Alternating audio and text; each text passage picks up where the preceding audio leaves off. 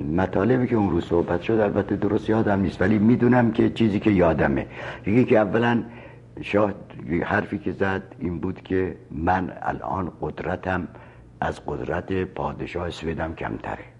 این عین عبارتش، از قدرت من پادشاه سوئدم کمتره که تو ذهنم مونده است. بله. یکی دیگه هم همین که گفت که البته این آخر که گفت که بخواست به من گفت که مگر شما نمیخواید ترقی کنید، گفت فریور را هم من وکیل کردم.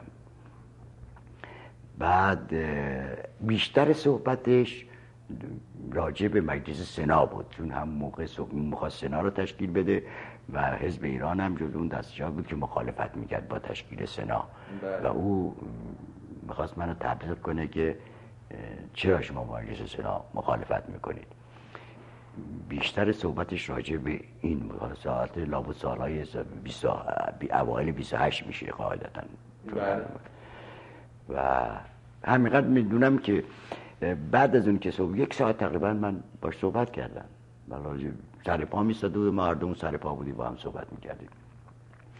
باقی صحبتش همش در همین زمینه ها بود. و همینقدر من چیزی که یادم این است که من وقتی که آمدم به حزب گزارش دادم، من این یادمه که بعدم بهش گفتم که الله حضرت من حالا که میرم به رفقام میگم که حضرت همایون یکی از اعضای حزب ایرانن. تا این درجه حرفای دموکرات و چی بود حقیقتا. و این اول آخر ملاقات. البته من یک ملاقات دیگرم باش داشتم و اون موقع بود که من معرفی کردن به عنوان کفیل وزارت اقتصاد. در چه سالی ها؟ همون کابینه مصدق بود دیگه. بله. و اون وقت اون به من در اومد اونجا، فقط این 2 کلمه با من صحبت کرد، گفت شما معتقدید که بالاخره ما نفت میتونیم ملی کنیم؟ وقت من گفتم قربان اگر شما کمک بکنید من یقین دارم میتونم. و خوب خاطرم این جواب بهش دادم، هیچی نگفتم، بل کردم. شما چه مدت کفیل وزارت اقتصاد بودید؟ من که کنم بیشتر از 5-6 ماه نموندم، برای که تا اینجا خاطره به خصوصی دارید؟ نه هیچ خاطره به خصوصی ندارم. بله. تا وقتی که انتخابات 17 اعلانش در اومد، من دیگه و وزیرم واسه اونجا معلوم شد، آقای دکتر امینی رو وزیر اقتصاد کردم، من دیگه استعفا دادم و اومدم. بله. آقای دکتر فریدون کشاورز. فریدون کشاورز؟ بله. آقای دکتر فریدون کشاورز در ادامه همین آقای دکتر فریدون کشاورز رو من به عنوان اینکه در اروپا مثل اینکه دیده بودمش. بله. درست خاطرم نیست در اروپا کجا، ولی خب در ایران به عنوان اینکه دکتر معروفی بود و استاد دانشگاه بود در دانشگاه اینجا دیده بودمش. بله. و در جلسات حزبی هم که بعد ائتلاف کردیم، بله. همیشه در جلسات رسمی اون بودش. مخصوصا یادم اون موقع که اون رئیس سندیکای فدراسیون کارگری جهانی اسمش چی بود، اون آمد ایران که به مناسبت او خیلی جشن‌های بزرگی گذاشت، خیلی با اینا ما رفت آمد کردیم.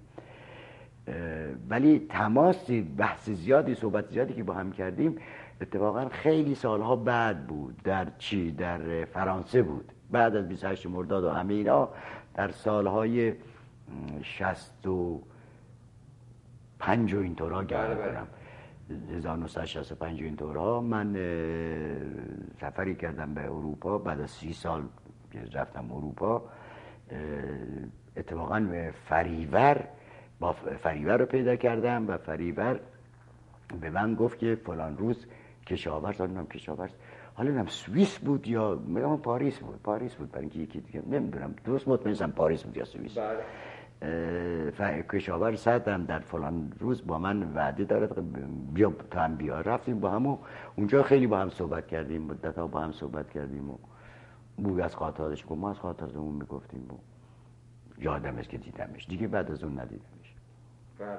هیچ خاطره مشخصی ندارم. خاطره مشخصی ازش ندارم که مثلا بگم که مثلا این به خصوص به ذهنم خورده است. بله. آقای آیت الله سید ابوالقاسم کاشانی. آقای سید ابوالقاسم یه خاطره خوشمزه‌ای دارم ازش، فقط که یک روزی حالا من به چه مناسبت بود من رفته بودم پهلوش، البته ما خیلی می‌دیدیمش در جلسات شورای در جبهه ملی همیشه بود و منم می‌دیدمش، ولی نمیدونم به چه علتی شاید من احضار کرده بود به کاری، چون از این کارا میکرد که مثلا یه چیزی میخواست. خلاصه من تنها خدمتش بودم و وقتی که من آمدم یه چند تا بازاری هم اونجا بودن. بازاری بودن و چی بودن؟ بالاخره تیپ بازاری بودن اونجا بودن و اینها صحبت‌های متفاوت از وضع صحبتشون بیشتر راجع به حجاب و این چیزا بود که این صحبت‌ها رو می‌کردن. و من مثل اینکه اینطور فهمیدم که اینا صحبت میکنن که آقا حجاب باید برقرار باشه و از بی‌حجابی چه سالی ها؟ همون سالای 1331. آره دیگه همون سالا باید باشه دیگه. برای دیگه چون من اگر که قبلا هم من کاشانه دیده بودم، ولی اون مهم این که شما میخواید اینه. بله اون موقعی که از سفر برگشت ما رفتیم به استقبالش دیده بودمش، ولی این چیزی که فقط به ذهنم خورده اینه. ایشون صحبت وقتی اون رفتن من گفتم آقای کاشانی اینا چی صحبت میکنن؟ حجاب. من حقیقتا میدونم من بعضی مسائل حقیقتا برام سخت بود. یکی از چیزایی که من برام تحملش ناقص که صحبت حجاب بکنه پهلو. گفتم آقای کاشانی من بهتون بگم اگر صحبت حجاب میون بیاد ما دیگه نیستیم، اینا بدونید، اینا مطمئن باشید که ما نیستیم. وقت برگرد گفت بی سواد کی صحبت حجاب میکنه؟ این دکون ماست، ما یه حرفایی میزنن ما یه حرفایی میزنیم، این دکونمونه. اینجا بود چون من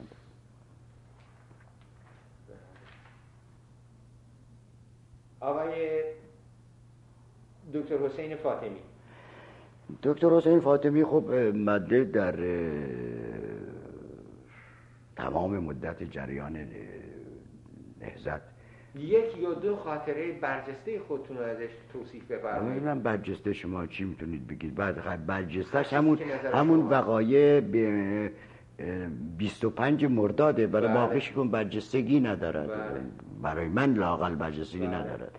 جریان عادی زندگی بود که با هم همیشه میرفتیم و میآمدیم دیگه.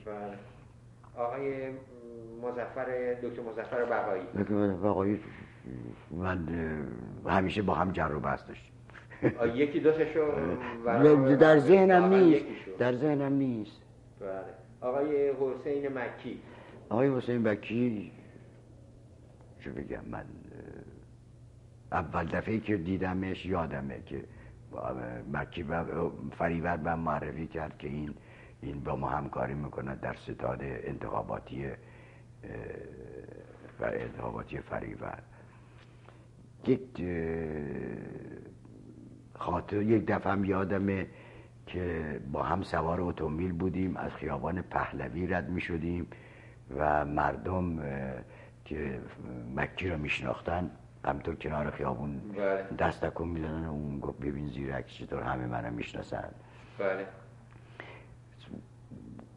یک قضیه رو میخوام بساتون بگم که این البته تا یه اندازه جنبه شوخی دارد. گمان میکنم سال 29 بود. سال 29 ایام عید بود. عید 29 بنده با آقای مهندس حقشناس رفتیم آبادان. اون موقع سرتیپ ریاحی رئیس پالایشگاه نفت بود. البته خلیت هم بازرگان هم در اهواز بودن یا آبادان بودن ولی ما رفتیم منزل بنده دوست در ریاحی بودم، رفتیم منزل تقی ریاحی. اونجا بودیم. اون وقت یه شب مهمونی کرد ریاحی و گفت که مکی هم خبر کردم بیاد. ما 3 نفری نشسته بودیم. بعد از یه نیم ساعتی دیدیم آقای گفت بازرگانم دعوت کردم بیاد. دکتر بازرگانم آمد. البته میدونید من خودم هر دفعه با بازرگان سر قضیه مذهب با هم درگیر می شدیم، اما هیچ وقت کوشش نمی کردم که برانگیزمش. مثلا خب من با وجودی که مشروب می خوردم ولی وقت در مقابل او اصرار نمی کردم که حتما ناراحتش بکنم. او آمد و همطور صحبت می کردیم که در این موقع مکی وارد شد و با یه خانم خواننده، حالا یادم نیست، پری بود که یه خانم خواننده معروفی بود، هیچ انتظار آمدن او رو ریاحی نداشت، اونم با یه خانم. آقای بازرگان آقا یه قدری از این طرف خالدید، یه قدری از اون طرف زدندش خالدید و بالاخره طاقت بلند شد رفت، جلسه ویل کرد رفت. و من از این حرکتش حقیقتا بدم آمد، چون البته من بهش حق من به بچه‌م گفتم تو بد کاری کردی، برای خب این میدونی اخلاقش اینه، بی خود با این خانم اومدی. ولی او هم حرکت به نظر من حرکت بدی کرده بود، اون خانم که گناهی نکرد، او خواننده است که او خواننده است. این یادگاری رو از آقای مکی دارم. بله. حالا که این صحبت رو مطرح کردید، من میخوام از اون تقاضا بکنم اینم که شما در کنگره جبهه ملی دوم هم شرکت داشتید؟ بله من همه کنگره ها بودم. من شنیدم که در کنگره جبهه ملی دوم هم وقتی که خانم آقای فروهر و یکی دو نفر دیگر بدون حجاب اونجا حاضر شدن، بعضی از آقایان به حالت اعتراض و قهر کنگره جبهه ملی رو ترک کردن. در این موضوع حقیقت داره؟ درست خاطرم نیست، ولی در جبهه ملی عناصر مذهبی تند خیلی بود. بله. ولی تعجب در این است که یک تیپایی مثل انگجی و لاریجانی اونها نبودن که این کار. یک تیپی بود به اسم خلخالی. بله. که این خلخالی رو اتفاقا من در این جبهه که شما میگید جبهه چهارم، اینم یه دفعه باز دیدمش. بله. این خیلی از این جستا میکرد. ممکنه او کرد ولی در ذهنم من نیستم چیزی. من حقیقتا هم چیزی در ذهنم نیست، ولی میدونم که در جبهه ملی یک عده‌ای مثلا چون در کنگره دوم بود یا اول من در یکی از کنگره ها در جبهه حقوق زنان اتفاقا صراحتا ذکر شده، صراحتا حقوق زنان ذکر شده. من یه خوب خاطرمه. بله. ذکر شده در منشور و برنامه. بله بله بله بله بله بله بله اون هستش. بله بله حتما هستش. و این آقایون معمم هیچ کدامشون این وضع نداشتن، فقط میگم یه دوتا از این ممکنه از این روز کرده باشن خودشون. تو جبهه ملی از علمان ها بود. این جریان به وجود آمدن نهضت آزادی و فعالیت آقای بازرگان در جبهه ملی دوم چه بود؟ حالا من که جبهه نهضت آزادی در موقعی که من اولا میدونید بعد از سقوط مصدق ایجاد شده، از بعد از کودتا ایجاد شده، کودتای 28 مرداد ایجاد شده، قبلا نبود اصلا. قبل از 28 مرداد جبهه نهضت آزادی نبود. بله. نبود. این بعد از اون ایجاد شده و در قرار جریان اون همون سال اوله که میگه مبارزات مخفی دامنه‌داری حقیقتا جوان‌ها می‌کردن، مثل اینکه این جوان‌ها خیلی فعالیت کرده بودن که من که از مخفی آمدم بیرون جدا شهرت داشتن به اینکه خیلی فعالیت کردن و خیلی زحمت کشیدن. ولی از همون اوائلی که من کم بیشتر بنا کردم با جبهه رفت آمد کردن، احساس می‌کردم که میشنیدم، یعنی چون من که در جلسات کمیتهشون نبودم، میشنیدم که از دست رفتار بازرگان و باند نهضت ملی شکایت داشتن که اکثرا با نظریات جبهه مخالفت میکنن، نمیان و تکنوازی میکنن. اینو بارها میشنیدم و بالاخره کار به جایی رسید که در اواخر دیگه اصلا کنارشون گذاشتن، دیگه جدا شدن ازشون. در زندان، در چندین زندان ما با هم بودیم و مثلا در یکی از مثل سیه تیر بود، یک سیه تیری بود که ما رفتیم برای این سیه تیر و ما بعد از سیه تیر ما را گرفتن و در اونجا بازرگانان بودن که اونا بازرگانان با ما اومدن که در اونجا ما 2 دفعه با بازرگان من با سرشاخ شدم. حالا شاپور زرنگ بود، شاپور باشون سرشاخ نمیشد، یعنی بحثشو میکرد ولی دیگه سرشاخ من سرشاخ میشدم. این کارم این بود، کار ما به دلخوری میکشید. آیت الله رضا زنجانی. آیت الله رضا زنجانی رو من فقط یک دفعه دیدمش و اون هم یکی از دوستان من آورد دیدنش و از افکار و طرز برخوردش خوشم نیامد حقیقتا. و چرا؟ برای اینکه اولا هم آخوند بود، هم خب مسلم آیت الله نه هم آخوند بود و آخوند کمونیست و این یعنی خیلی چپی بود، یعنی خیلی و میگفتن با توده‌ام زیاد لاس میزنه و من نمیدونم همونو میگیم زنجانی دیگه که همین اواخرم مرد.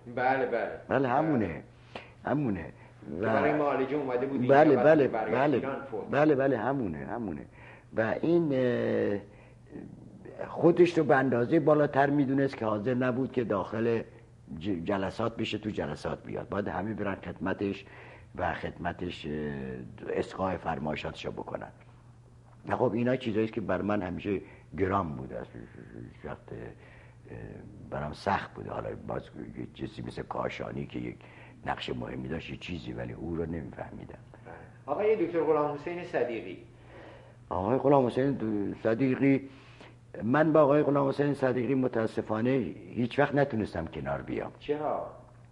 برای اینکه اولین دفعه با هم یه برخورد بدی داشتیم، یعنی برخورد بدی داشتیم که شاید بیشتر بنشه اخلاق سختگیر منه.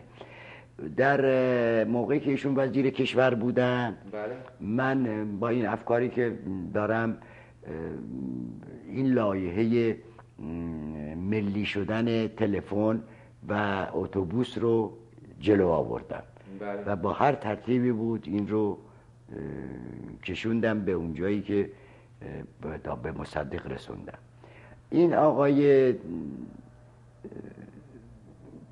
دکتر صدیقی حالا نمیدونم به چه علت با این مخالفت میکرد و من احساسم این بود که این مخالفتش، چون حقیقتا نمیفهمیدم چرا مخالفت میکنه، مخالفتش روی این است که اصلا با حزب ایران مخالفه. این است که از همونجا من یک احساس ناراحتی ازش میکردم و اینه که هیچ وقت بهش نزدیک نشدم.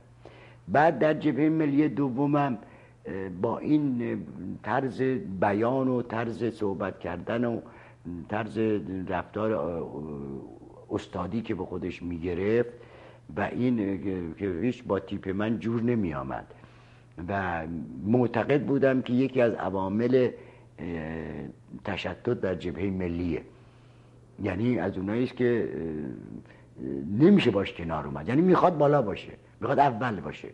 حالا ممکنه من اشتباه میکردم، اما من حقیقتا من اینقدر انصاف دارم که بگویم که ممکن است من اشتباه میکردم، ولی من به نظرم آمد که او میخواد همیشه اول باشه و این آدمایی که میخوان همیشه اول باشن اینا برای جمعیت خطرناکن و من از این جهت است که مثلا هیچ در این جلسات جمعهش من یک دفعه حاضر نشدم.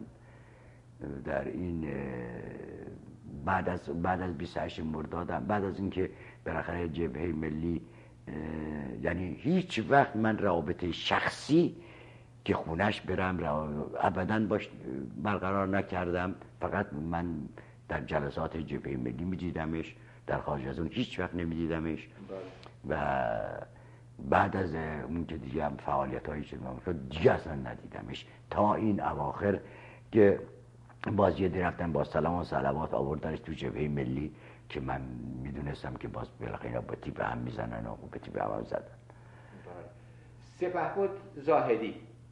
سپهبد زاهدی رو من به واسطه اینکه در کابینه مصدق بود، اون وزیر بود، منم اونجا بودم، خب مرتب میدیدمش و یک دفعه هم گمان میکنم که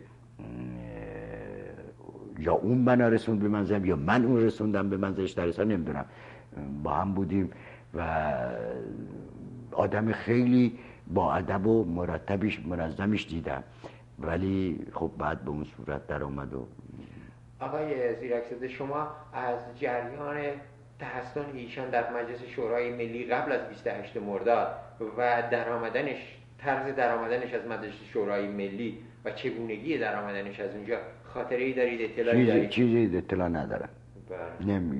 نمیدونم. آقای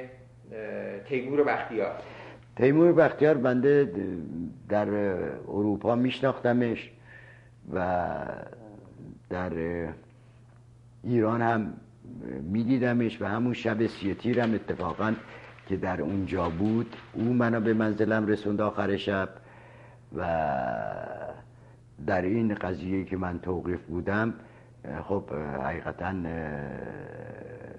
همیشه به وسیله شاپور بختیار من رو به نظر می‌داشت که حالا موقع نیست که خودتو معرفی کنی و روزم که من معرفی کردم منو با اتومبیل خودش فرستاد به جیب و همینم یه عده بر ضد من درست کرده بودن که میگفتن بله با اتومبیل خود تیمور بختیار رفته زندان. بله.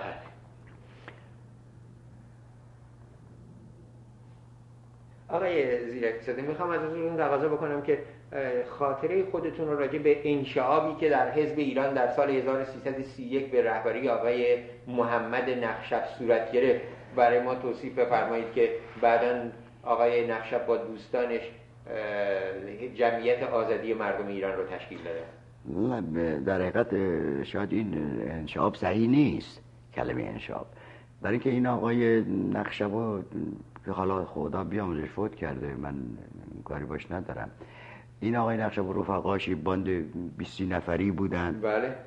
و اینها آمدن و به اصرار زیاد حزب اینا رو قبول کرد. در صورتی که در چه سالی ها؟ حالا همون سالهای مثلا 29 بله. 28 29 قبل از نخست وزیری دکتر مصاحبه. قبل از نخست وزیری دکتر مصاحبه. بله. در سال 20 درها قبل نخست وزیر نشده بود.